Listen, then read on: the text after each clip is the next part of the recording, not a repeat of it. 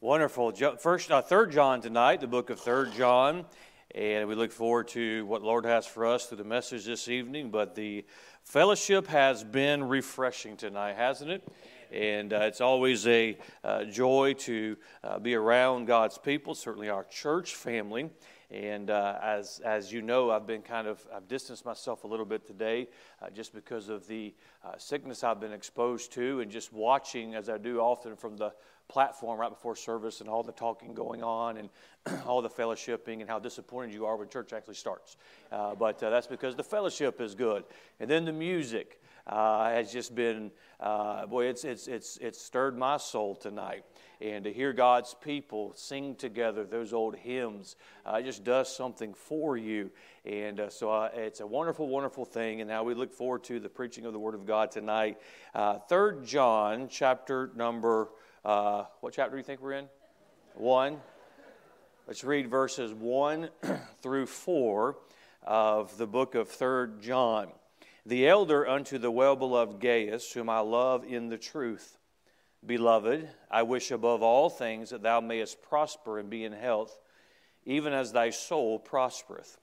For I rejoiced greatly when the brethren came and testified of the truth that is in thee, even as thou walkest in the truth. I have no greater joy than to hear that my children walk in truth. I want to take those first 4 verses tonight, and as John pens this letter, we saw from 1 John this morning some things. If you're saved and you know it, and how many of you know it, saved and you know it, it's wonderful to know we're saved. Tonight we look at a more personal application, a more personal letter this evening. As John addresses some things in this letter, we're going to look at the first 4 verses. And as we have looked at the Great Commission this year, we've set goals to try and reach more people with the gospel and double our church and just reach more people, expand our ministry, not just across Jacksonville, but around the world. I've been reminded as a pastor to make sure that we are in the Word of God and we're following the Bible pattern. There's something that I'm afraid that has happened, and I'm in the process praying about how to go about it with our missions and different things. I'm afraid that we've copied a copy for so long in so many areas of Christianity in church, as a church, that we are further away from a New Testament church than we realize. And I love the spirit that I sense in the writing of the New Testament church. It is a family spirit. It's often been said of our church, well, the spirit's just like a family. That's the way it should be, because we are a family. So I want to look at the aspect tonight of ministry from John's perspective in these 4 verses. And there's going to be some practical applications that you and I can make in ministry. I've made this statement more than once, and I'll encourage us again, that every member of God's church ought to be involved in ministry. Automatically, you may think, well, the music ministry, I'm not equipped for that. Maybe you are, maybe you're not. It hasn't stopped others, but you maybe say, maybe I'm not equipped for that. Or you may say the bus ministry, I don't have the time for that. That is a ministry. That is not the ministry. And we all have an opportunity to be in the ministry, because quite frankly, as a pastor, I'm in the ministry. But there's been times in my life when I've needed others to be in the ministry and minister to me, because we're all part of God's church. And so tonight, I want to look at this from the aspect of the ministry is personal. The ministry is personal. Before I pray, if you think to the series I taught on Wednesday nights of Ministry Companions, and think back to that, in Paul's writings and the names that he mentioned, there's an obvious affection for Paul, from Paul to the people that he ministered with, to the people he served God with. It's the way it should be. It should be the ministry is personal. Let's ask the Lord to help us. Father, we come to you once again needing your help tonight, needing your direction. May the Spirit of God strengthen your church tonight. May we be reminded of some practical truths. May we be determined to be a minister to others. May we be dedicated to your people and to reaching more people. And Father, I pray that your will be done this evening, for it's in Jesus' name we pray.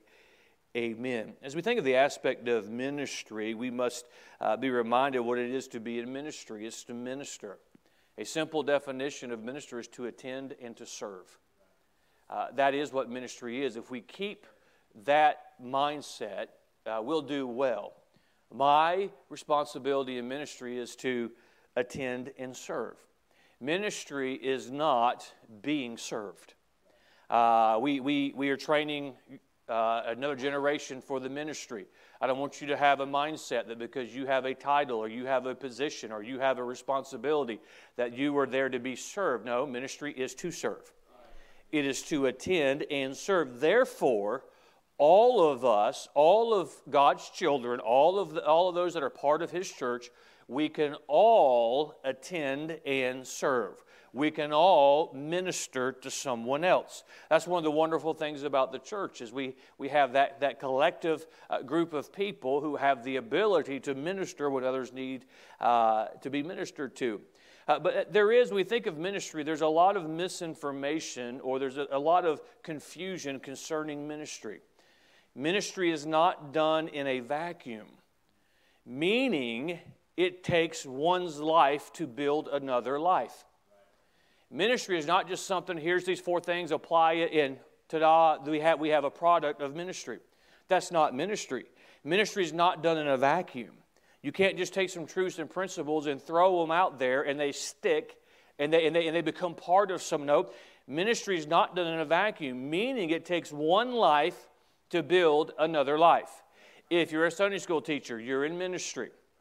As you interact with one another, you're in ministry. The ushers who hold the door and interact with people, and some would come in grumpy if you didn't offer them a lollipop when they came in. I'm not talking about the kids, I'm talking about the adults. I'm talking, that's ministry. That's serving, that's having a part. By the way, mom and dad, you have your children at home, you're in ministry. You're to train up that child the way God would want them trained. You cannot do that without using your life to build another life. If you want to make a difference in ministry, it will require a part of you. Ministry is not just a great idea. It requires a part of you. A lot of people like the idea of ministry until they realize what it requires of them, what is expected of them. A lot of people like the idea of being a part of a church that's aggressive in the gospel and wants to reach a lot of people and wants to double. But then the reality is, in order to do that, it's going to require me to invest part of my life in the life of someone else. If you want to make a difference in ministry, it will require a part of you. Pastor, it's not personal. I know what that person is trying to say as they go a different direction. Pastor, it's not personal. I know what that person is trying to say, but that's not an accurate statement. Because there was time sacrificed that can never be gotten back. There is energy that has been spent that can't be spent again. The point is this: if you are going to be in ministry, you must realize that you must invest time, energy, emotion, feelings, in some cases money, to make a difference in the life of one person. Young couples, if God gives you children, you can bring children in this world, you need to realize something, that you cannot rear that child without you investing in them.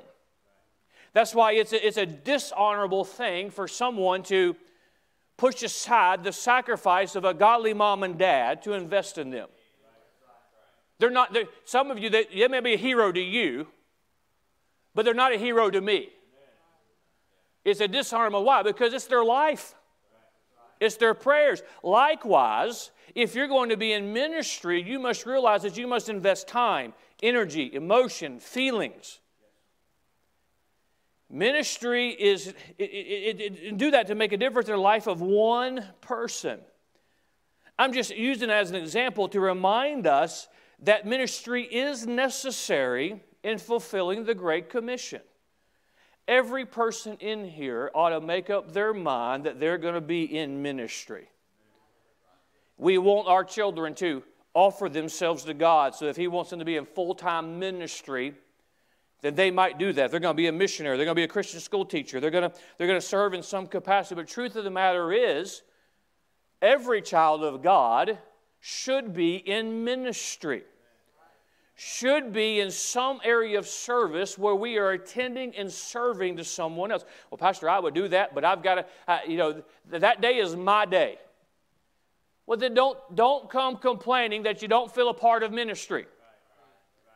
Well, that just requires too much of me. That's what ministry is. Man, I didn't know these children were going to be with me 24/7. I mean, that's ministry. Ministry is necessary in fulfilling the Great Commission. If we're going to fulfill the Great Commission, we want to give the gospel. The Spirit of God works in that individual's life. They trust Christ as their Savior. Now it's up to us to minister to them, to encourage them, to help them grow. Well, that takes time. Absolutely, it takes time. That takes energy. Absolutely, it takes energy. We must understand that if we're going to be part of ministry. Our children, our families are our ministry. We understand that. Our spiritual children, spiritual families are our ministries. Well, Pastor, I wish I had a ministry. How about the ministry of encouragement? Now, for some, you'd have to resign from the ministry of discouragement to join the ministry of encouragement. That just doesn't seem important. You be the one that needs the encouragement, and you tell me how unimportant that is. We all have that opportunity. I submit to you, there are some Sundays, because of what you're going through, because of the way you feel, because of the burdens you carry, it's all you can do to just get to the house of God. You come in and you depend on the Spirit of God to minister to you. But typically, you and I ought to come to the house of God thinking about what we can offer to church. What we can offer. Well, Pastor, I'm not in the ministry, in the music. I'm not an usher. I don't do all those things. You know, you can be a blessing and a help just by your interaction with people. If you keep your ears open, you'll know who to pray for this week. You'll know, you can make a mental note to say, I'm going to send this person a note. It's ministry. Now, let me remind us of several things and we'll get to the outline. One cannot make a great difference without personal involvement in ministry. You and I cannot make a great difference without personal involvement. Now, there's different aspects of ministry. What I'm doing right now is ministry. It requires time on my part. It requires effort on my part. It requires some sacrifice on my part. But if you're in the choir, for example, it requires some sacrifice on your part. Your afternoon nap gets cut very, very short. That's ministry. A lot of people times we say we want ministry, but we don't want to make the sacrifice. You can't have ministry without sacrifice. That's what I want to remind us of tonight. If you're going to be in the ministry of prayer and you're going to pray for others, you say, well, I can't do what others can do. I can't do what I used to do, but I feel like God wants me to pray. That takes time. That takes sacrifice. That takes effort on your part. You cannot make a great difference without personal involvement in ministry. Ministry is not just personal sacrifice, but it is personal involvement. Now, ministry will take some personal sacrifice, but it's not just personal sacrifice. It's personal involvement as well. It is for these reasons that ministry is so rewarding, because of the investment of our life. The cost is why ministry is rewarding.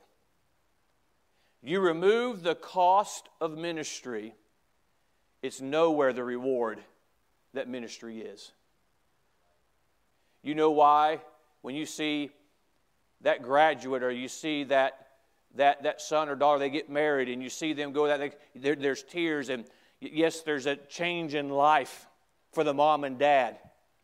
But you realize and you understand the investment that it took to get that child of yours, with God's help, to that place.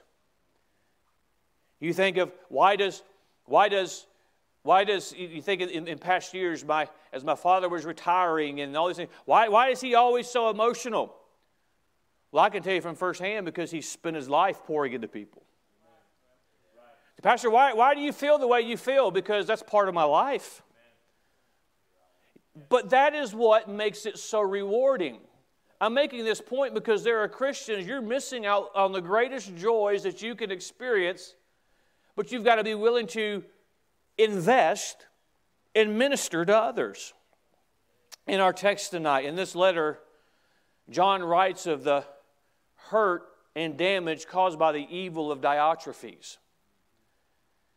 His warning about Diotrephes is a guide of how to treat those you encounter who make ministry all about them.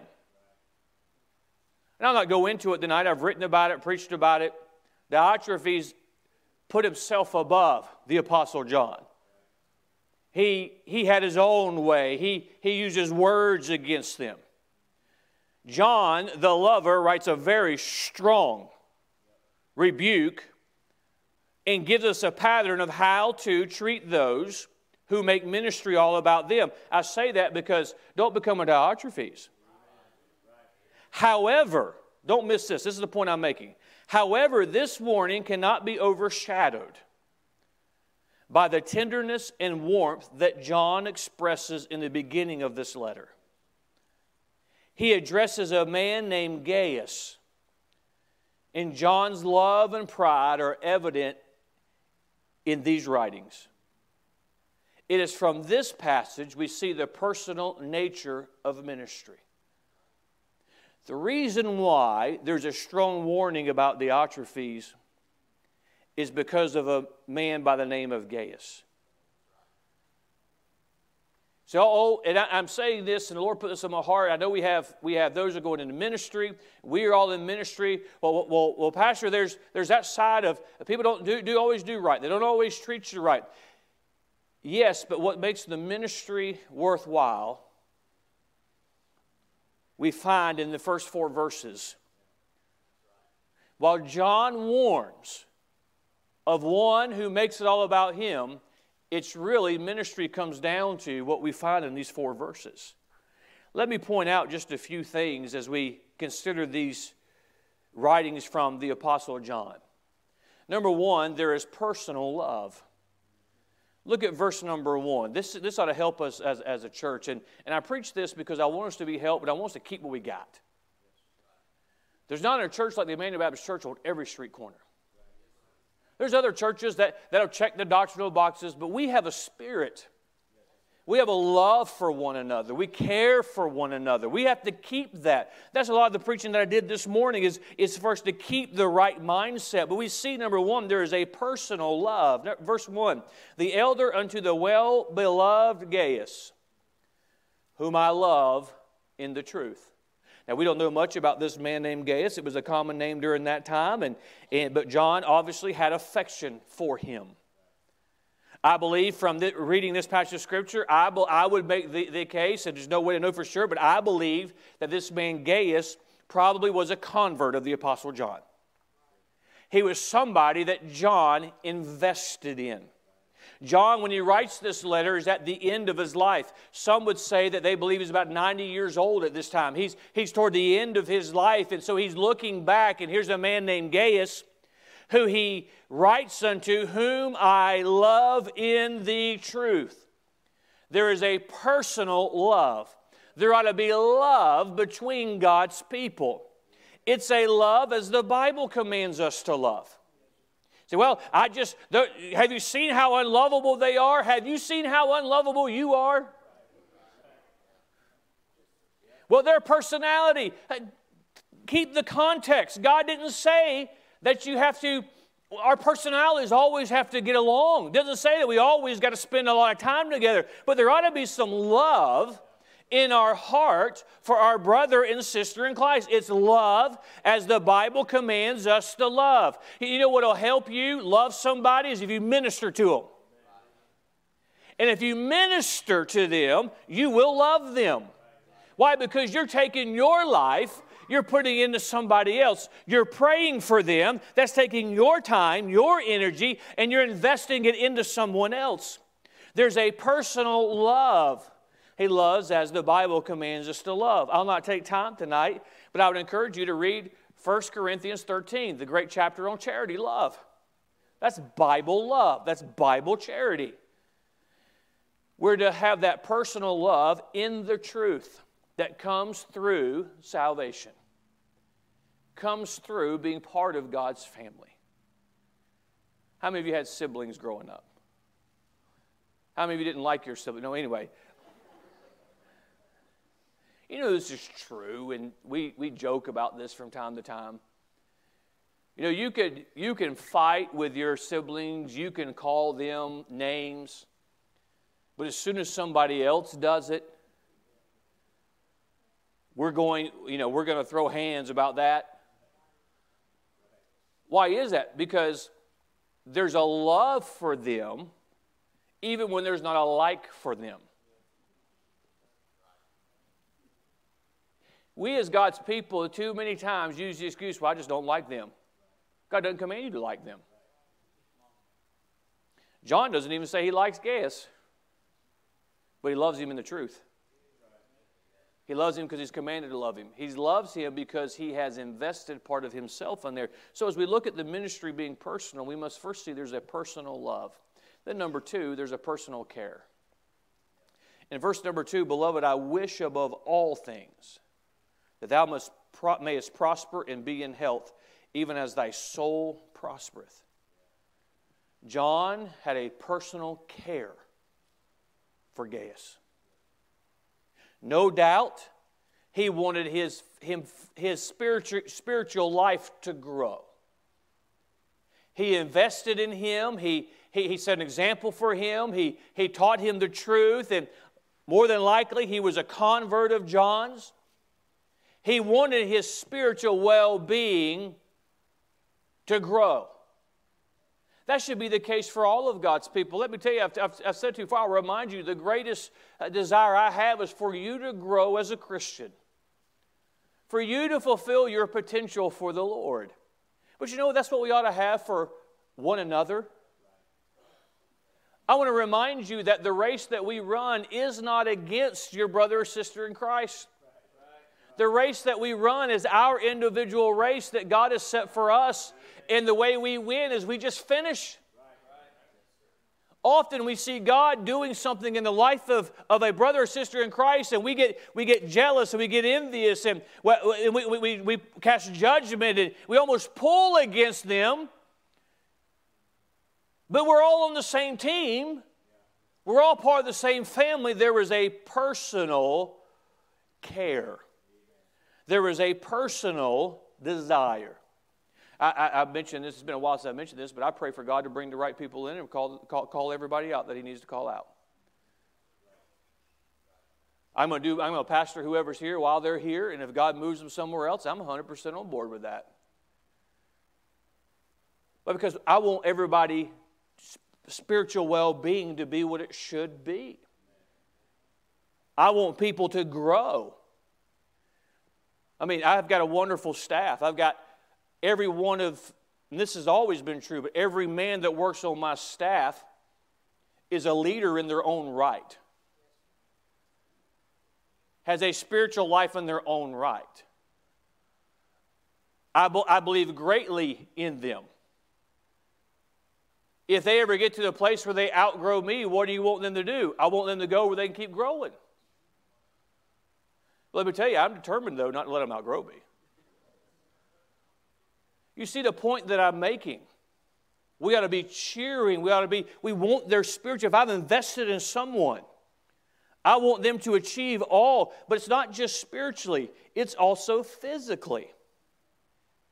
He had a desire for them to have their needs met. He had a desire for Gaius to be in good health. Well, we need a revival of this. And this is an above-average church. I know this, but it's good for us to be reminded of this. When somebody else is excelling, we ought to be excited about that. When God blesses somebody in a way that we want to be blessed, but He chooses not to bless us in that way, we should be excited for that individual. The Bible does tell us to weep with them that weep, but He also tells us to rejoice with them that rejoice. He had a desire for them to do well. This ties in with part of the message this morning.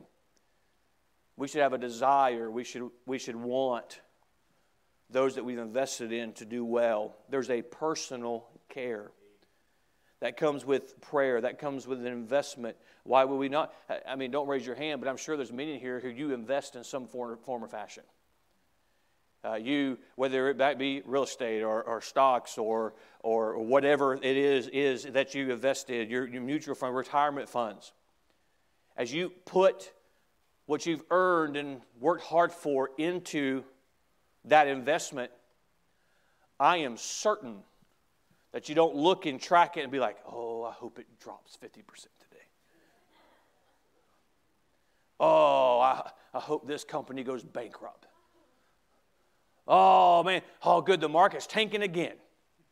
You don't cheer for that unless you're going to put more into it. But you don't pull against your investment. God's people are the only people who do that. We want to want the well-being of others. We ought to want them to excel. And sometimes we look at it as like, well, God can only bless me or them. No, God can bless us both. God can only give good health to me or to them. No, God can give good health to both.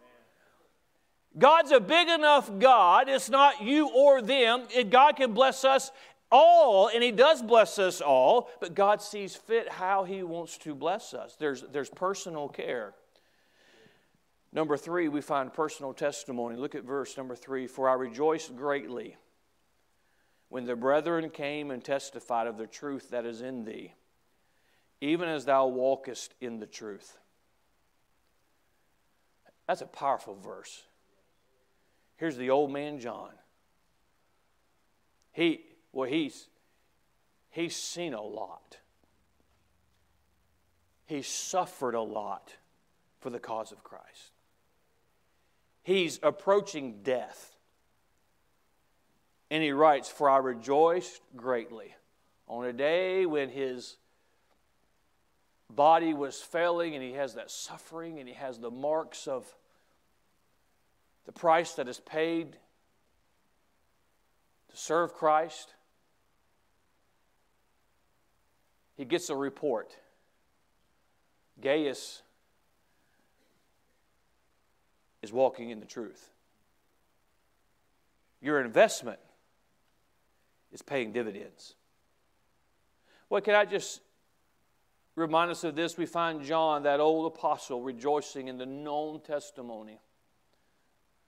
Can I help us all with this? And this is what I have to remind myself, and I do remind myself. You and I don't need to appeal to this world to get their approval. I think we can all agree on that. But as I read how the Apostle John, who's coming to the end of his life, was greatly encouraged because somebody that he invested in continued to walk in the truth. You know what that tells me? That tells me that I can be an encouragement to those who are older than me, who invested in me as I walk in the truth. This would do us good to make a mental note and a mental decision. The first person we should be trying to please is the Lord Jesus Christ. And I think it would please God if we lived in a way that would be a good testimony to Him, but we would be a good investment for those that invested their life into us. I'm going to be completely honest with you. What this world thinks of me, I don't give a care. Now, I mean, I want to have a good testimony. I want to be a light. But if they don't like the way I stand, they don't like the way, it doesn't make no difference to me. It's just the way it is. I can't control what this world thinks about me. A lot of times Christians think more about what their enemies think about them than what God thinks about them. Not everybody is going to like me. I know that's hard for you to understand. This is just for illustration's sake. Say, who do you want to please? Well, I want the Lord to be pleased with me. I want my family to be pleased with me.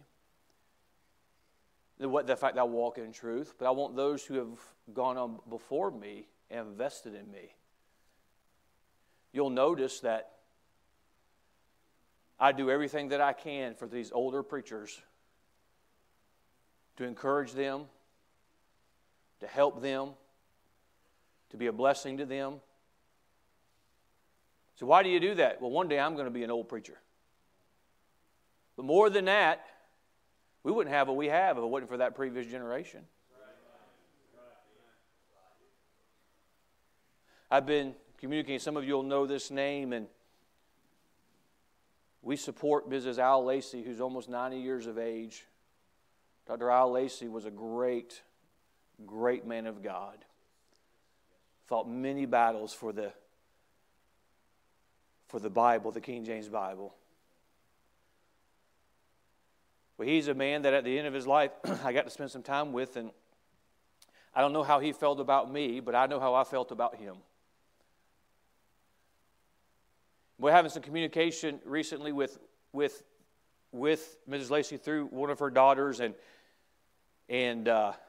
when are you going to come visit? And you promised me you'd come visit. It's like, okay, I'm coming. I don't know when, but I'm going to come. But I want to give great attention. You know why? I know Brother Lacey's in heaven. But I know that widow made a lot of sacrifices for him to do what he's... I know those children of his who watched as their father was vilified because of his stand. I remind them often what a great impact he made in my life. What a difference he made in my life. You know why? Because part of his life was used so that I could have something, have truth in me. It's giving honor to whom honor is due, and all of us have somebody like that. You young people who do a great thing as your parents get older and as you get older. As they get older in life, they can always point to you and say, well, I know, and by the way, the older your mom gets, the more perfect of a child you will be. I can testify to that. But they can point and they can say, still doing right. Maybe you can give an encouragement to somebody who invested in you in the past. Give some encouragement to them. They're still at it. It hasn't gone perfectly. It hasn't gone as smooth as everybody would like it. And there's been some bumps along the way, but they're still walking in truth. What an encouragement that had to be to the Apostle John. So much that he has to tell Gaius, I rejoiced greatly when the brethren came and testified of the truth that is in thee, even as thou walkest in the truth. I believe our walk sends a message to this world, but our walk also encourages those who've invested in us. I want to be a good investment. How about you? Somebody's invested in you.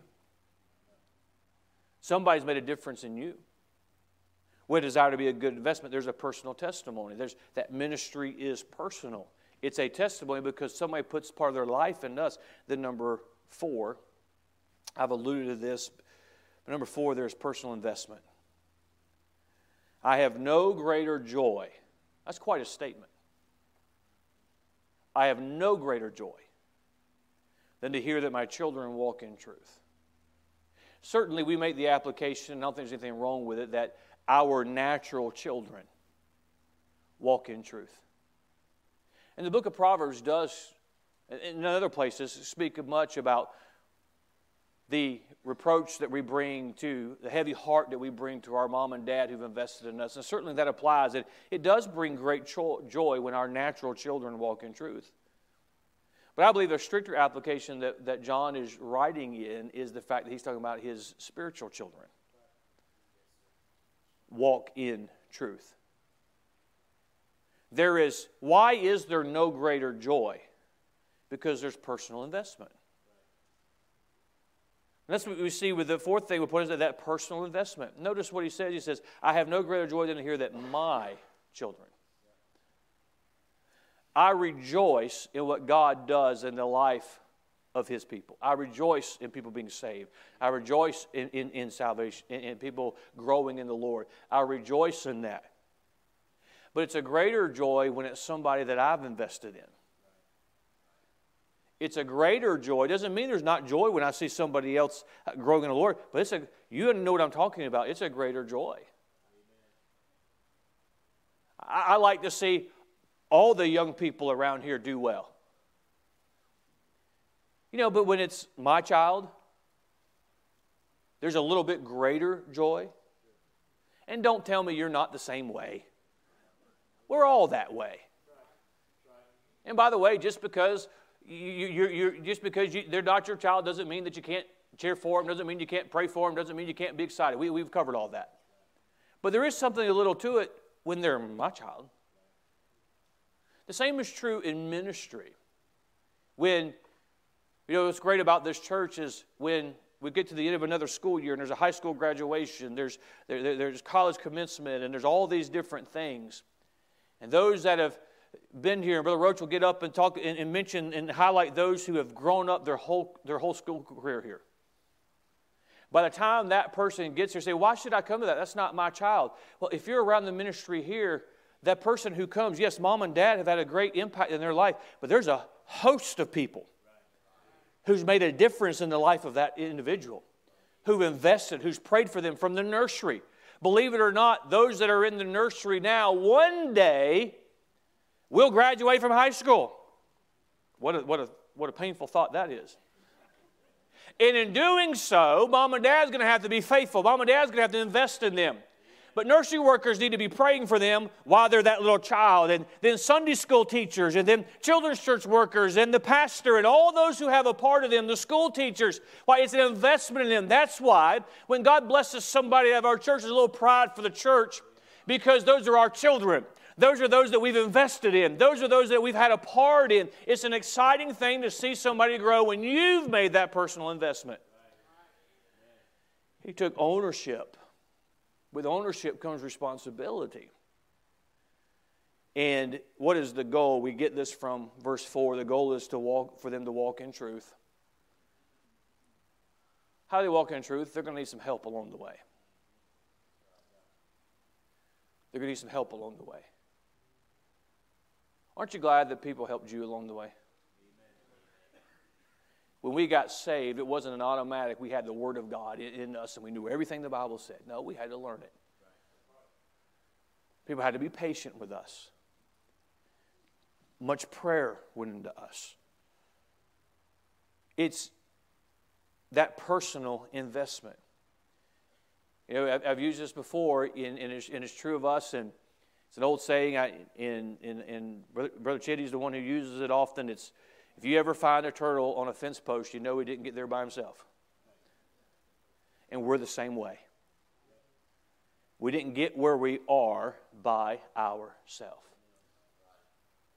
Well, maybe all determine that our faithfulness will be a blessing to somebody else. Our faithfulness will be an encouragement to somebody else. That's something that we can say, I want to repay those who've invested in me. You just walk in the truth. Walk in the truth. I don't consider myself an old man. You may, but I don't consider myself an old man. I don't consider myself a young man. But I've been in ministry long enough where I can testify somewhat, not as John could, but to see those who I've spent my life at almost 50 years of age investing in, praying in, laboring to deliver what God has, just to see them walking in the truth. It's like, you know what? There's days where you're like, I wonder if it's making a difference. I wonder if the burden is really worth carrying. We know it's true. But then you get reminded of those that God has allowed you to have a part in. Well, I look around the room tonight and see the evidence and the testimony of God's goodness and grace. Well, to think that I as a pastor could have a small part in that. But I want you to think too. You have a part in your pastor. Well, look at the opportunities that God has afforded me through writing and the opportunities to go to other places. And next month, I'll be going to another country, and I'll be preaching to a host of national pastors. You say, well, why are you doing? Well, that's you making an investment in your pastor. And then God's work continues to go. You say, well, how do we make an investment in you? I hope you pray for me. As I grew up here, you didn't expel me. That's the bonus. We all have a part in each other. In conclusion, I'll finish this thought with this. I'll make 3 statements by way of conclusion. 1, we should be willing to give of ourselves as Christ was willing. We should be willing to give of ourselves as Christ was willing. Meaning, we should use our life to invest in somebody else. If you're going to serve, if you're going to attend to another Christian, it's going to take you using part of you to invest in their life. And by the way, there's some who we invest in, they don't continue to walk in truth. Don't regret the investment that you made. Because at the very least you can say, I tried to help them. I prayed for them. I brought them to church. I put them in the right place. I kept some things out of my home. We should be willing to give ourselves as Christ is willing. Statement number 2, as far as conclusion, when you give yourself to Him, you will give yourself to others. Because you cannot give yourself to Him without giving yourself to others. Because that is how we serve Him. The Lord reminds us that if we give a cup of cold water in His name, it's as if we're giving it to Him. So I only want to minister to Him, then minister to somebody else. We don't minister to our Lord because we're not ministering to each other many times. Well, I want to honor God. I want to do something for Him. I want to be in the ministry. And yes, we should go out there and we should give the gospel and preach the gospel and try and win as many as we can. But I believe we have a responsibility to the household of faith as well. And we got to come to church. Yes, I need something today, and I want God to speak to me. But I'm coming because I want to minister to somebody. I want to help somebody. I want to encourage somebody. I want somebody to be excited that they bumped into me, not dreading the fact that they did. Throughout the week, who can I pray for? Who can I encourage? Who can I send a little note to? Say, well, is that really the ministry? It's as if it was unto the Lord. If you give yourself to Him, you'll give yourself to others. That's a good marker of are we fully surrendered to Him. Because we're fully surrendered to Him, we'll be in the business of ministering to others. And then, thirdly, don't let the Diotrephes steal the joy of the Gaius. Not everybody is going to serve well. See, and I understand it, but I do not justify it or give room to compromise with it. I've been hurt at church. You ever been insulted at Walmart? But you go back. I've been hurt at church. God didn't hurt you. God didn't hurt you. Well, I was offended. Okay. Have you ever offended? Well, I was betrayed. We've probably all been there. There's a lot of Christians, because you have to invest emotion, you have to invest time, you have to invest energy. There's a lot of Christians who are missing the joy that comes from a Gaius. Because I don't want to get hurt, Pastor. I understand that. I did that, and they left the things of God. I think we could all relate to that. But you cannot help but sense, at least I can't, the joy of the old Apostle John as he thinks of Gaius. We have a unique church in the fact that we're a generational church. There's two applications of that. One, we have many generations in our church. But then meaning there's a lot of young people, there's a lot of young adults, there's young married couples, there's those median age, there's the senior saints, there's many different generations, but then there's many different generations of families in our church. Those who have been reared in this church have had children, now bring their children in this church. That's a wonderful thing. But I believe it's an encouraging thing as well. And there's many of you, you've been here for a long time, and you can't do everything that you can do, but I want you to be encouraged. Because there are those that are around who are walking in the truth, and you might have forgotten, but you watched them in the nursery. You might have forgotten, that comes with age, but you might have forgotten that you had them in children's church. You might have forgotten that you taught them in Sunday school. I know Pam's never forgotten she had me in English class. But that'll encourage you. So while I have memories like that, okay, who can you invest in? Who can you minister to? We ought to come to the house of God, yes, ready to receive, but ready to give, to minister. Throughout the week, who can we minister to? Have them encourage you, these activities that are taking place. And I know we don't have all the different small Sunday school classes like we'd like to have, but from the one accord to the ladies' fellowship to whatever other fellowships there are and activities, be a part of those. There's opportunities for you to minister. Well, I just don't feel like it. Well, you need somebody to minister to you. And one way for you to start feeling like it is you minister to somebody else. Hey, let's encourage one another. Everybody needs encouragement. As I mentioned this morning, I don't know what their problem was. You don't know the burden they may have. You don't know the sorrow they may be experiencing. Well, let's encourage one another. The ministry is personal. Are you in the ministry? Well, I've never been to Bible college. I didn't ask you if you've been to Bible college. You don't have to go to Bible college to be in the ministry. Are you in the ministry? Well, I don't have talent. I didn't ask you if you have talents. You don't have to have talents to be in the ministry. Are you in the ministry? Everybody in here can minister to somebody else. Father, help us as we consider these truths. May we consider